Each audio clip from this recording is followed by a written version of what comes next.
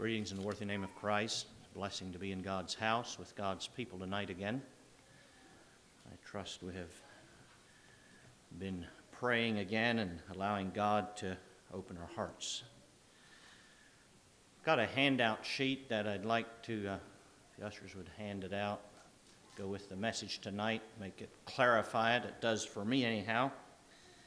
It's a subject that I love speaking on. Actually, I've taught it a number of years at the area-wide Bible school already. I've entitled the message, Revival and Separation. And I wonder when the word separation, when you hear the word separation, what goes through our minds. Some of us, because of the background we come from, tend to think of perhaps black hats and broadfall pants and some things like that. We get a little scared about that, a little concerned about it. And certainly that is separation. But the issue of our clothing, separation and attire, is a very small, minute part in the doctrine of separation. There is so much more involved in the doctrine of separation, and there's no way we can cover everything tonight. I'd just like to give us the basic principles of what I believe God's Word teaches us about separation that will enable us to apply it in a practical way to our daily life. God is tonight as I was sitting here meditating, this thought came to me that God is a God of separation. He's been in the separation business, if you want to say it that, the work of separation from the beginning of creation. The first day of creation, the Scripture tells us, and God said, "Let there be light." And there was light, and God saw the light that it was good, and God divided the light from the darkness. So already here we have a type of the work of God and the desire of God and God's knowing, and I believe God being the all-knowing God that He is, He knew that sin would enter into the world. And so this division of light from darkness is a type of God dividing sin from righteousness.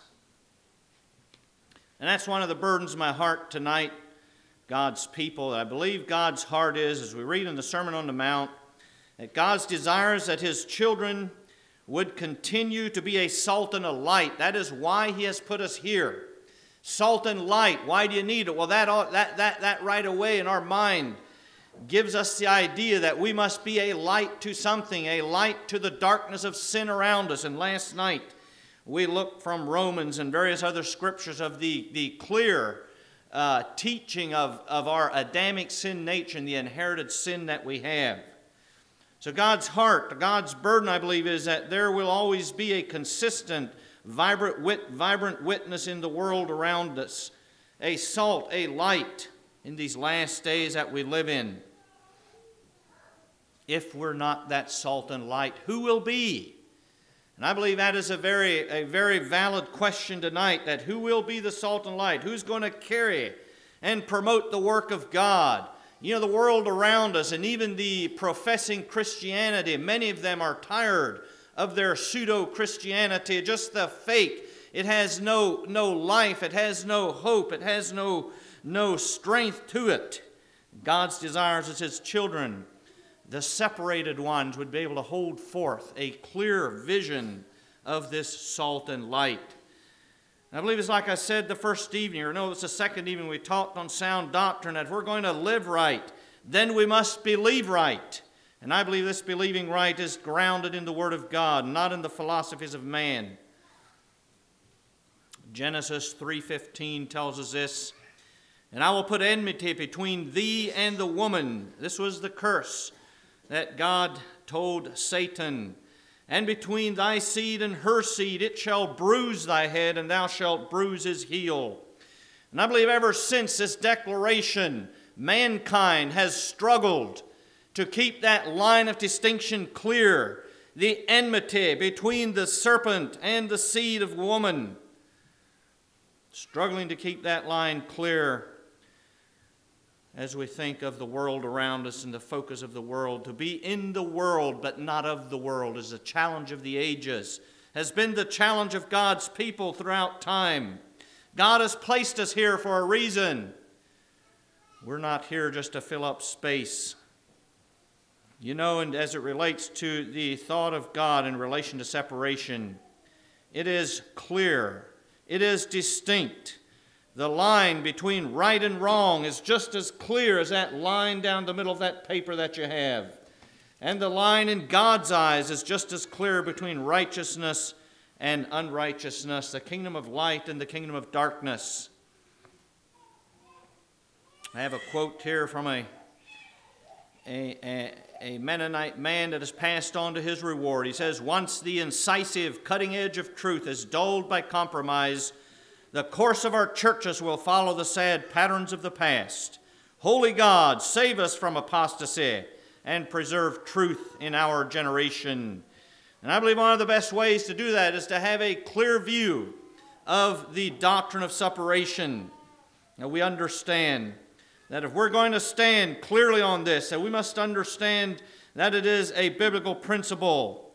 And we as fathers and as leaders must be able to stand clearly on this principle if it is to be passed on to the next generation. Well, we go to our text here in 2 Corinthians 6. We have the text for separation here. You notice here as we read these 4 or 5 verses that in every verse pretty well there is separation made. 2 Corinthians 6, verses 14 to the end of the chapter. Be ye not unequally yoked together with unbelievers, for what fellowship hath righteousness with unrighteousness? And what communion hath light with darkness? And what concord hath Christ with Belial? Or what part hath he that believeth with an infidel? And what agreement hath the temple of God with idols? For ye are the temple of the living God. As God has said, I will dwell in them and walk in them, and I will be their God, and they shall be my people. Wherefore come out from among them, and be ye separate, saith the Lord, and touch not the unclean thing, and I will receive you, and will be a father unto you, and ye shall be my sons and daughters. We note here the Apostle Paul contending with the fact that there is absolutely nothing in common between the two kingdoms. They will not mix, they cannot mix. It is light on one hand and darkness on the other. It is Christ or Belial. There is no common ground between the two. It is righteousness and unrighteousness. It is the temple of God and the temple of idols. And God says, come out. Come out, come ye out from among them, and be ye separate. You know, when we consider, and I believe this message is a good message to follow the message that we had last night, because we saw the plight of the wicked. We saw the wages of sin. And we saw, at least as well as our minds could comprehend and words could express, the wickedness of the world around us. As the Scripture tells us, the whole world lieth in wickedness. And so here we live in the midst of them. But God has made a plan, and He has said, come out from among them. Don't be a part of them, but come out and be separated unto me. You see, it's not enough to only come out, but we must also be separated unto something, someone. And that is the blessing that we have tonight as we think of the doctrine of separation, that we are separated unto God, and that makes all the difference. That's what makes the work of separation in our hearts rewarding, that because we are set apart with a special relationship to God and to Jesus Christ. We are set apart for His glory and His service. We have that well-known scripture in 1 Peter 2, verse 9. Thought I could quote it. But he says, ye are a chosen generation, a royal priesthood, and holy nation, a peculiar people. Now, in my youth, I didn't like to be a peculiar person. I didn't like to stand out from everyone else. But you know, it's really a blessing. It's a privilege that we have. The doctrine of separation is not a negative doctrine. It is positive in that we are set apart unto God. And where else would we rather be than to be in the kingdom of God and with God's people and with God's children? You know, we noted last night, just as a side note, we noted last night that who will spend eternity in the realms of darkness in hellfire. And it will be all those that we want to stay away from in this life. You know, the wife beaters, the druggies, the homosexuals, those people that have turned their backs to God. But you know, if we don't separate ourselves unto God in this life, we will spend an eternity with them in the life to come. And so in that sense, in eternity, we will appreciate that separation that God has provided for us. And I believe we ought to as God's children. If we don't appreciate it today, then we need a revival in that and a return to the appreciation of loving God with all our heart, soul, strength, and mind. And that in itself will set us apart from the world that we have left behind. My burden of this message is that we learn to appreciate the doctrine of separation to the point where it becomes a conviction of the heart.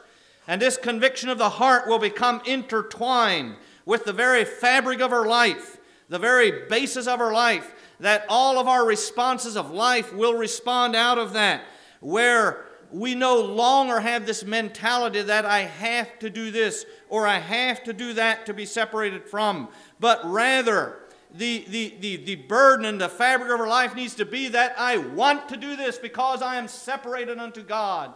And I want nothing that will hinder that close and vital relationship with my God. I believe that's in essence, the essence of separation. Not everything I have to leave behind. You know, I don't look longing and back there because remember, it brought no satisfaction. It brought no peace. It brought misery. We saw that last night. The misery of sin, of everything we've left behind. So we turn our back on and we focus on God. And we love God and we appreciate God and we want to do all we can for God. And that in itself will separate us unto Him, where we don't need to look back and look at everything we've left behind. That's the devil's focus after all. He wants us to see what all the flesh is missing out on. The foundation of separation, I believe we find here in 2 Corinthians, but also as we think of where separation began, you know, like I said, God throughout the Scriptures separation. We noticed last night from Isaiah 14, I don't think we'll turn to that again now, but we noticed there of how Satan aspired to be like God. He was obviously one of God's high-ranking angels, and God had endued him with the power of choice as He did mankind. And so he made that choice to rebel against God and challenge His position and the authority of God Almighty. And God said with those attitudes he has to go. Why could he not stay there? Well, we noticed last night that God hates sin because of His holiness. And just as a further thought on that, in Revelation 4 verse 8, it gives us here a scene of glory. And it tells us that the four beasts had each of them 6 wings about him, and they were full of eyes within, and they rest not day and night, saying, Holy, holy, holy, Lord God Almighty, which was and is to come.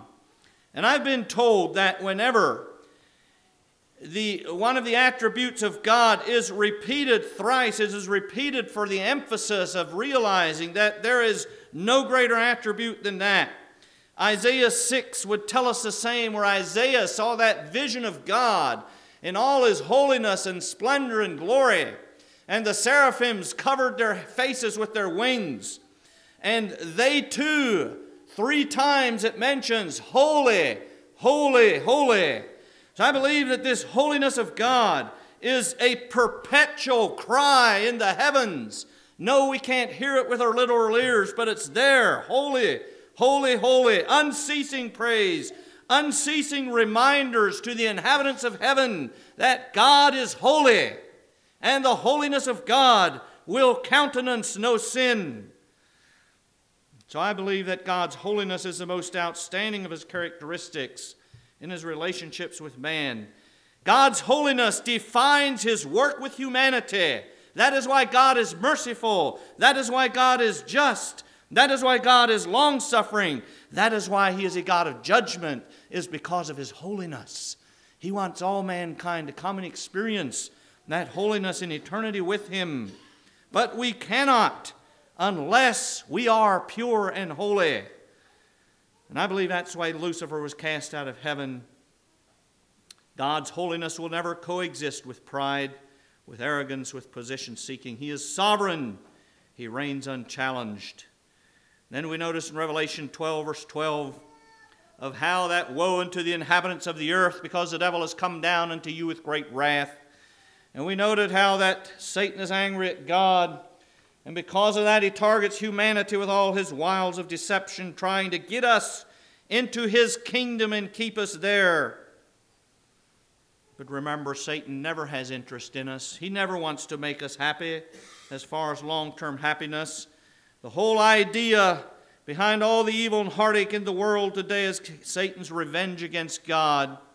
And then we also noticed from Romans 5 last night the man's inherited sin. And because of that, we all have the sin nature passed upon us, and we are all sinners by nature. We're all born into this kingdom of darkness, this kingdom of selfishness, of rebellion and darkness. And the point I'd like to stress again tonight is for us to realize that if we do nothing about that, we'll stay in there. We'll stay on this side. We'll stay in the kingdom of darkness. We must make a conscious choice to be transferred into the kingdom of light. And so we have the thought of God's holiness, high in the heavens, high and lifted up. Holy, holy, holy as the seraphims and the four beasts are crying even now, I believe. We have that contrasted with the depravity of the human heart and the sinful nature we have, and we see the vast difference between the two. And I believe that gives us again the basis of the separation principle.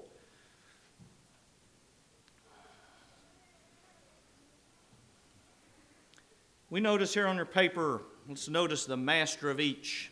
Let's contrast the two kingdoms. Like I said, I believe sometimes writing these things down and contrasting them, the light from the darkness, helps us to grasp it better.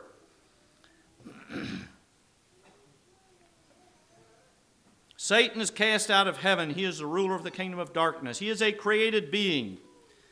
He is cast out because of his pride. We notice that from Isaiah 14. I don't have those scriptures on your paper there. On the other hand, Jesus Christ, the Son of God, I believe, is the ruler of the kingdom of light. God the Father as well as the Master. John 13:13. And the Holy Spirit we know as a Trinity from 1 Corinthians 3:16 is there as well. Let's move on to the kingdom focus. So we know, we've got that clear. We know that, the master of each. Kingdom focus. Kingdom of darkness, Ephesians 2 verse 3, among whom also we all had our conversation in times past in the lusts of our flesh, fulfilling the desires of the flesh and of the mind, and were by nature the children of wrath, even as others. What is that? It's pride. It's me. It's my lust, my focus, myself, my gratification, my interests, my pride. Me first. And we have that scripture from Isaiah 14. And it comes from the master of the kingdom of darkness, where he said, I will ascend into heaven. I will exalt my throne above the stars of God. I will sit also upon the mount of the congregation in the midst sides of the north. I will ascend above the heights of the cloud. I will be like the Most High. We noted here 5 times I use that personal pronoun I. That is self-focus. That is pride. That is arrogance. That is gratification of my desires. That is the focus of the kingdom of darkness.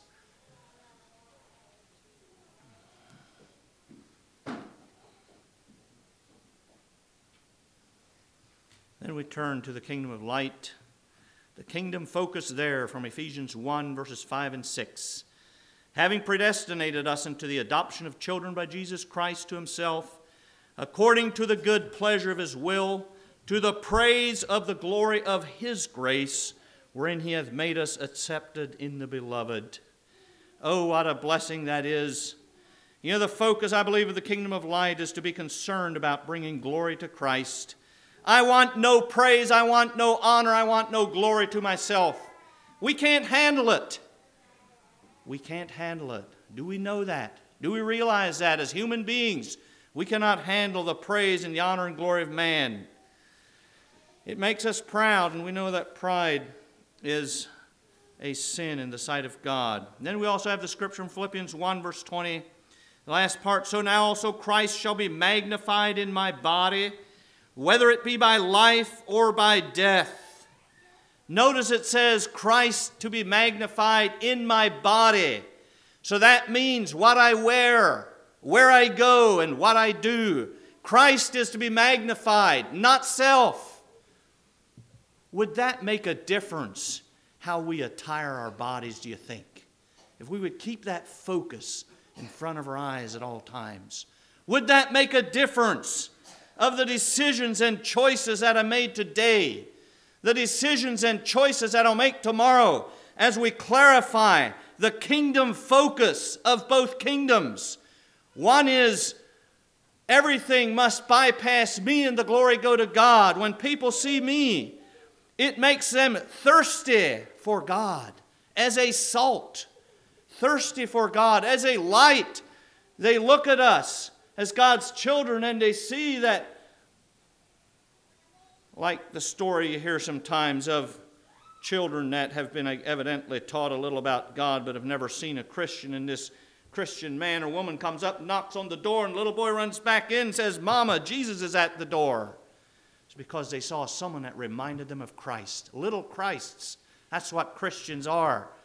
So the kingdom focus again, it entails all of our life. All of our life. Do I do it for pride, for self-glorification, for gratification of my desires, for people to notice me? You know, we have our reward, the Scripture tells us. I believe God's heart is that we would be separated unto Him. Stop before you make a decision and a choice and ask the question, which focus will it be for? Which kingdom is in focus? When I go to Walmart, when I buy my car, when I run my business. I believe those are valid questions we must ask if we are to be a salt and a light. You know, again, true freedom is found in focusing on what we are separated unto rather than what I have to leave behind. You know, so many times we hear the statement, well, I'm not allowed to do this. The church doesn't let me. My parents won't let me. What about getting God's focus? Won't the separated heart, as we focus on the kingdom focus, won't the separated heart ask the question, will this represent the kingdom of God better in my life? I believe it will. Instead of asking what's wrong with it, we ask the question, how will this represent the kingdom of God?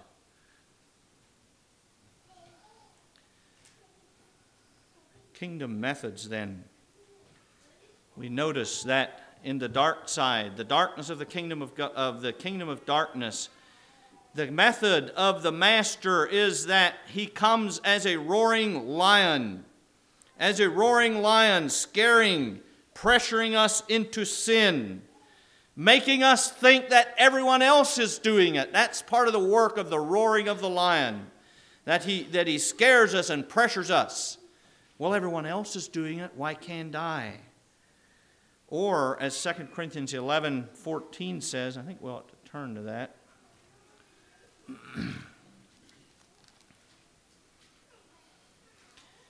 It tells us that false apostles, talking about the false apostles, deceitful workers, transforming themselves into the apostles of Christ. And no marvel, for Satan himself is transformed into an angel of light.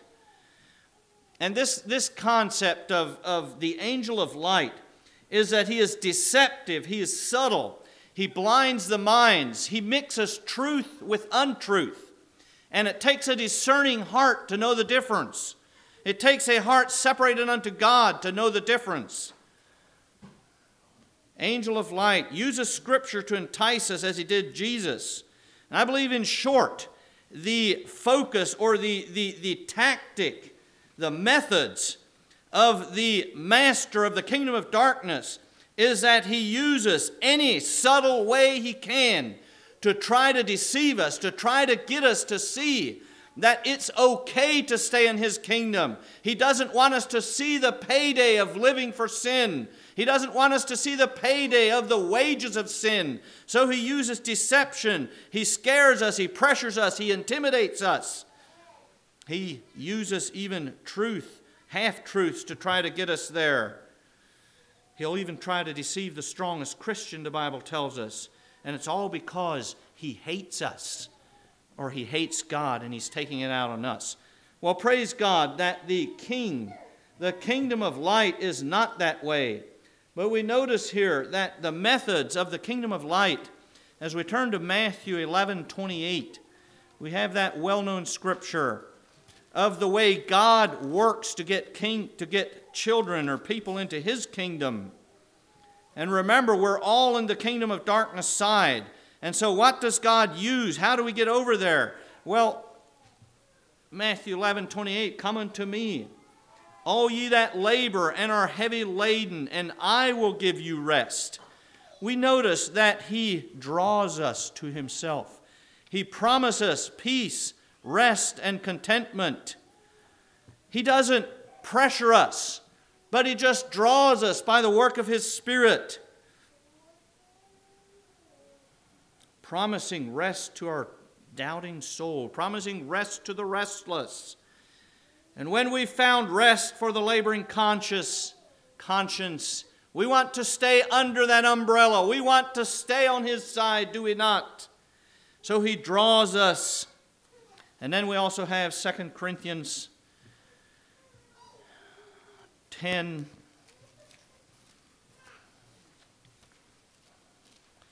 Verse 1, he says, Now I, Paul, myself beseech you by the meekness and gentleness of Christ, who in presence am base among you, but being absent am bold towards you. So we also notice that he doesn't force his way into our heart, but he is gentle, and he continually speaks to our hearts through the still small voice. What a difference, again, what a vast difference between the two. Yearning, drawing, allowing us to make the choice, whereas the kingdom of darkness uses a lot of pressure. Now we move on to the kingdom fruit. And you can look these scriptures up. There's more of them. I just listed them there to again help us visualize and grasp the vast difference between the two fruits. On the kingdom of darkness, we have all those things. A lot of them we read last night as we think of the works of sin.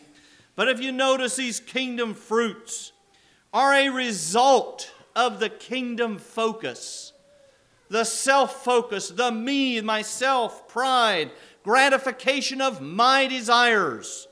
That's the fruit of it. Do we want to be there? Do we want to stay there? Of course not. And then we compare the list with the kingdom of light.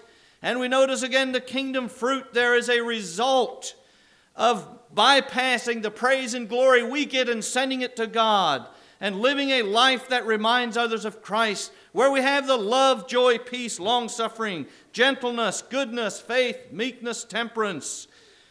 And we also have faith, virtue, knowledge, temperance, patience, godliness, brotherly kindness, and charity. Vast difference between the two. Do we understand why there is perpetual conflict between the two kingdoms? It's because, beloved, they're heading two opposite directions in life. It is absolutely impossible to straddle the fence, as we often try to, with one foot in the world and one foot with Christ. We can't do it. The line of demarcation is clear. It is black and white. The focus is different. The methods are different. The fruit is different. It is impossible to travel both directions at one time. There are two different goals as well. Now look at the kingdom subjects. Those that are in these kingdoms, the subjects, the people. Well, we have from the kingdom of darkness, but the fearful and unbelieving from Revelation 21:8. And the abominable and murderers and whoremongers and sorcerers and idolaters and all liars shall have their part in the lake which burneth with fire and brimstone, which is the second death. I believe when we stay in the kingdom of darkness, we experience, I have there, an all-inclusive relationship. All those who have not made the positive choice to be a part of the kingdom of light are in the kingdom of darkness. And that includes, like I have on the bottom there, the good moral man. Those people that have never surrendered their lives to the Lordship of Jesus Christ are still a part of the kingdom of darkness. They are the subjects there. It's the all-inclusive ones. They will suffer, the good moral man will suffer damnation right alongside the drunkard, the immoral, the drug addict, and all those who despise God. By contrast, the kingdom of light experiences only the chosen few, only those who are chosen by Him, the exclusive ones. But ye are a chosen generation, a royal priesthood, and holy nation, a peculiar people, that ye should show forth the praise of Him who hath called you out of darkness into this marvelous life. Peculiar or purchased is what that means. To be separated unto God gives us an exclusive relationship. Remember, we noted that one evening before here that exclusive means there is room for no one else. Only God and His children. We are not as those on the other side that have no purpose, no hope, and no direction in life. But as the exclusive sons and daughters of His, they are only those who enter in through the door. They are the saints, the godly in Christ, the obedient, those that obey the Word of God.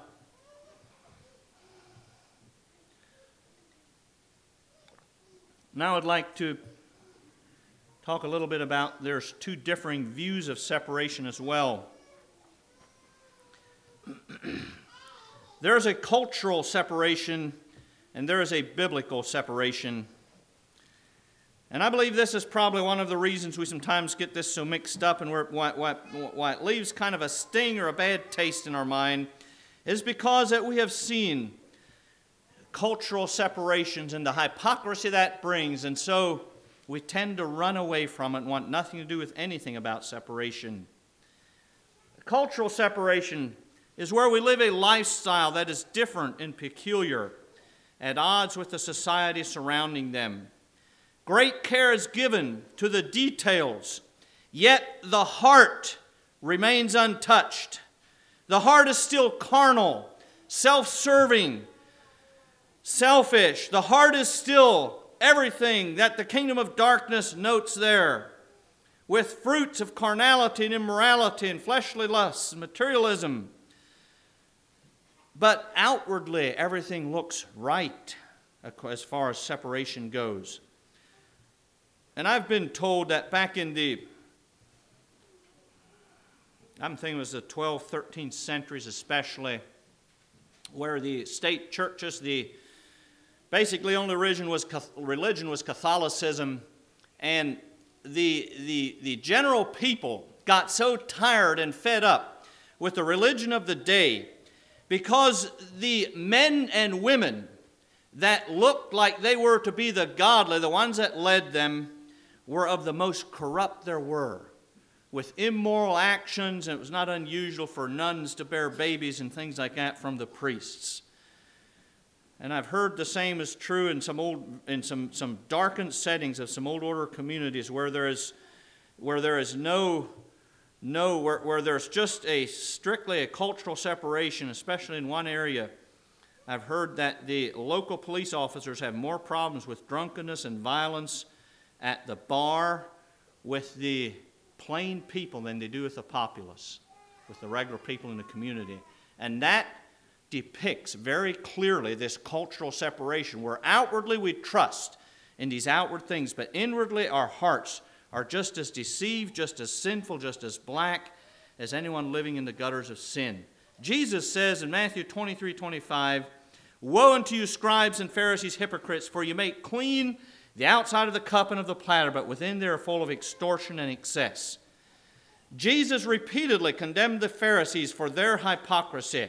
And I believe that any one of us can slip into this cultural separation where we think that if we get the exterior right, everything else will be okay. But we must remember that the true biblical separation focuses on the difference and not the distance that we can place ourselves from the world around us. Let's just separate ourselves and move way back in somewhere and live like hermits. You can still live a sinful lifestyle like that. I believe God's heart of separation is that there is a difference, a clear, distinct difference in the kingdom fruit.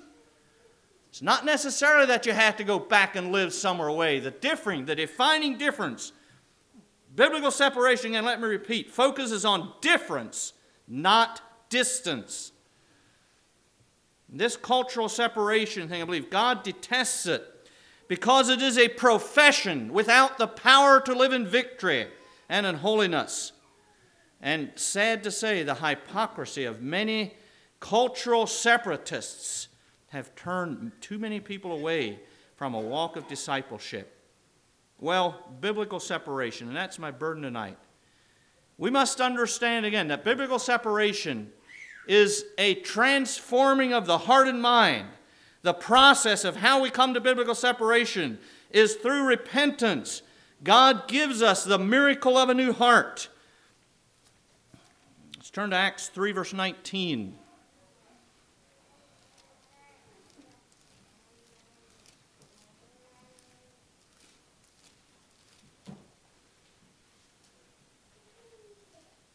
Repent ye therefore and be converted, that your sins may be blotted out, and when the time of refreshing shall come from the presence of the Lord. This was in the sermon here, I believe, that Peter preached. We notice here the repentance is man's part. We must repent of our sinful lifestyle. We must repent of living in the kingdom of darkness. And then that conversion where God gives us a new heart is the work of God after we have repented. And that is what it takes. The repentance, the process of salvation in Christ. In 2 Corinthians 5, verse 17 then, is a good expression of what happens after God has changed our heart. Therefore, if any man be in Christ, he is a new creature. Old things are passed away. Behold, all things are become new. And does that not aptly describe, and I trust every one of us here tonight that have experienced the salvation of God in our hearts can relate to this scripture, that we remember the wonderful feeling, the exhilaration we had when the old things were left behind, and behold, all things were new. And now we had a heart that was changed, that no longer wanted the old stuff, but now wants to live for God. Let's turn to Romans 12, verse 2, and we'll understand how this is to work and how this is to transpire in our lives. I believe it's a daily, progressive experience that we must allow God to continue that work in our life daily. We change our mind about sin. Again, it takes us from the I'm not allowed to mentality to the mentality that I don't want to. You know, that we must get that right. That is the essence of the changed heart. And here in Romans 12, verse 2, he says, be not conformed to this world, but be ye transformed by the renewing of your mind, that you may prove what is that good and acceptable and perfect will of God. Understand this word transformed comes from the root word metamorpho, which we understand to be metamorphosis, where the butterfly, the lowly worm, caterpillar crawling on the ground, goes through this metamorphosis process, metamorphosical, however you say that word, process, where he hatches out of his cocoon and now he's a butterfly.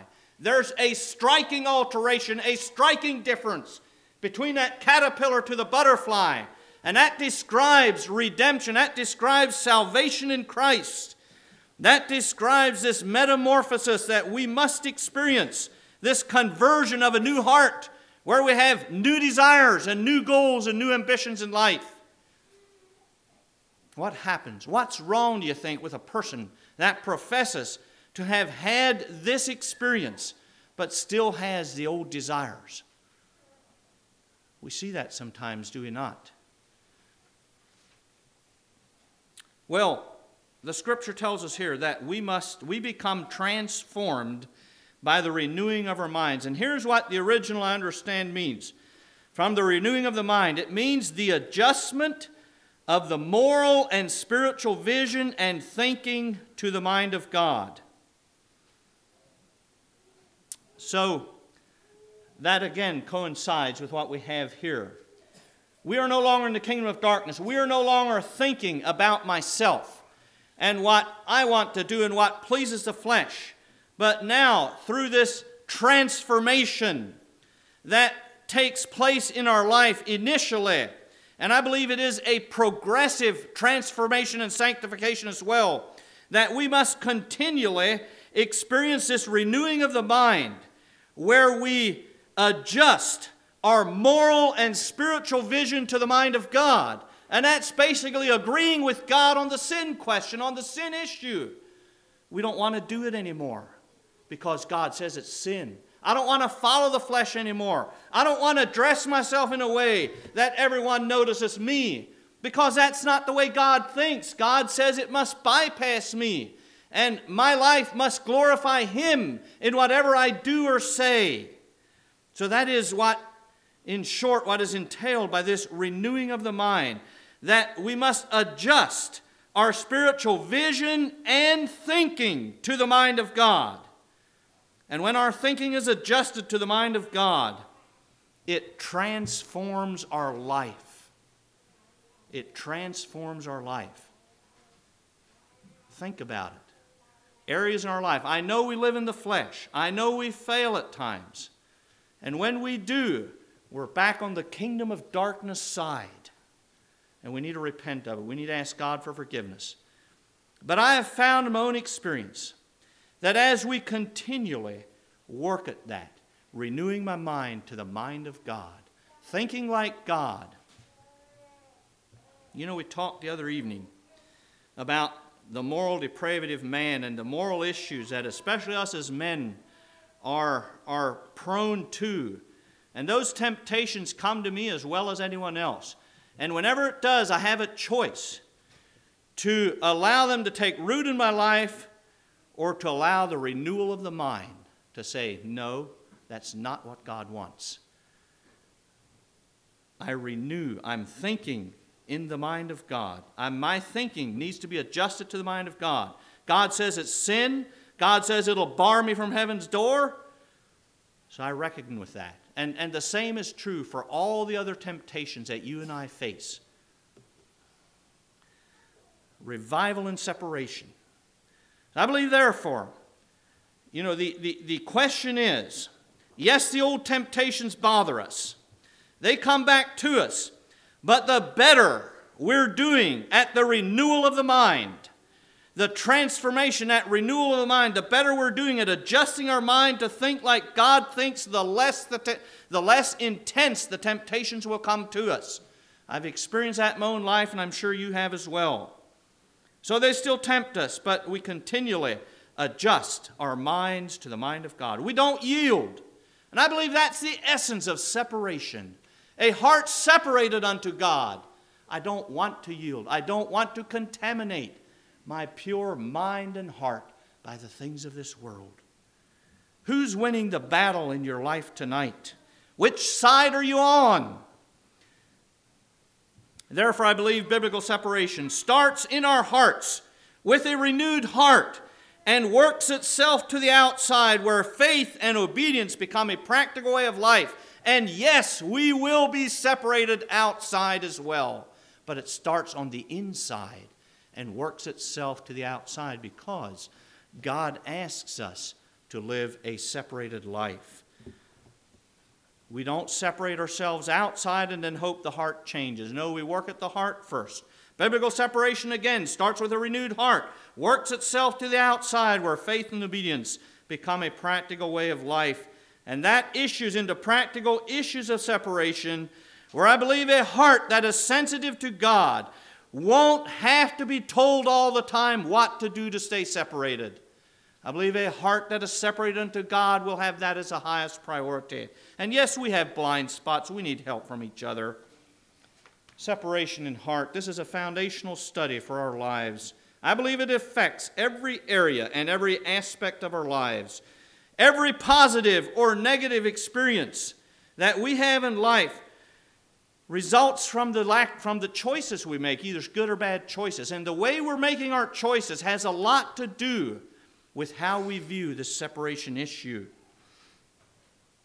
I believe the way we make our choices come back and rest on the foundation of my personal commitment of separation unto God. It includes the friends I choose, whether I choose the sincere and mature, or the light-hearted and immature. It includes the job I choose, the vehicle I choose to drive, the type of clothes I wear, my speech, what I do with my free time, my money, even the church I choose, I believe, is a direct result of my view of separation unto God. Tonight I ask us the question again, which fruit is being produced in our life? Which kingdom are we in? And I'd like to turn to John 15, verse 19 in closing here. And like I said, it's a vast subject. There's much more that can be said. And I believe that if we are interested in furthering this study of separation in our life, you can go through the Scripture. And we have separation in attire as a scriptural principle. And you can make a list of the interests of the kingdom of darkness and the separation of attire and the kingdom of light. There is a separation in worship we can look at. How the kingdom of darkness worships, how the kingdom of light worships. There's a separation of church and state. And there is a separation of, I'm trying to remember, I preached numerous messages already on them, what they all are. There's probably a dozen or more, and I have not exhausted. There's a separation in social life. There's a separation in our home life. There's a separation in our business life. How the kingdom of darkness views business versus how the children of God view business. You know, and the list goes on, and we can portray the differences there. But tonight from John 15, verse 19, verse 18, if the world hates you, you know that it hated me before it hated you. These is Jesus' words. If you were of the world would love his own. But because ye are not of the world, but I have chosen you out of the world, therefore the world hateth you. Do we cringe at the hate of the world? We shouldn't. You know, because we really don't belong there. We are so different. We are so different because we are kingdom of light servants. So let's not be surprised if the world hate us. We don't belong here anyhow. Don't try to get the world to love you. It won't work. It won't work. Separated unto God. What a blessing that will be in eternity. We're looking forward to that. But beloved, there's a blessing here tonight to be separated unto God, and that is the blessing of a heart at rest, peace and joy, satisfaction, fulfillment, and the list goes on. And also another one of those blessings of being separated unto God is the blessing of fellowship with other separated ones. And we can travel the world over and find brethren and sisters that we can be blessed with as we fellowship and share together. May God bless us as we continue to be revived from the heart out on this doctrine of separation. I think we'll just open the meeting up if anyone has any testimony.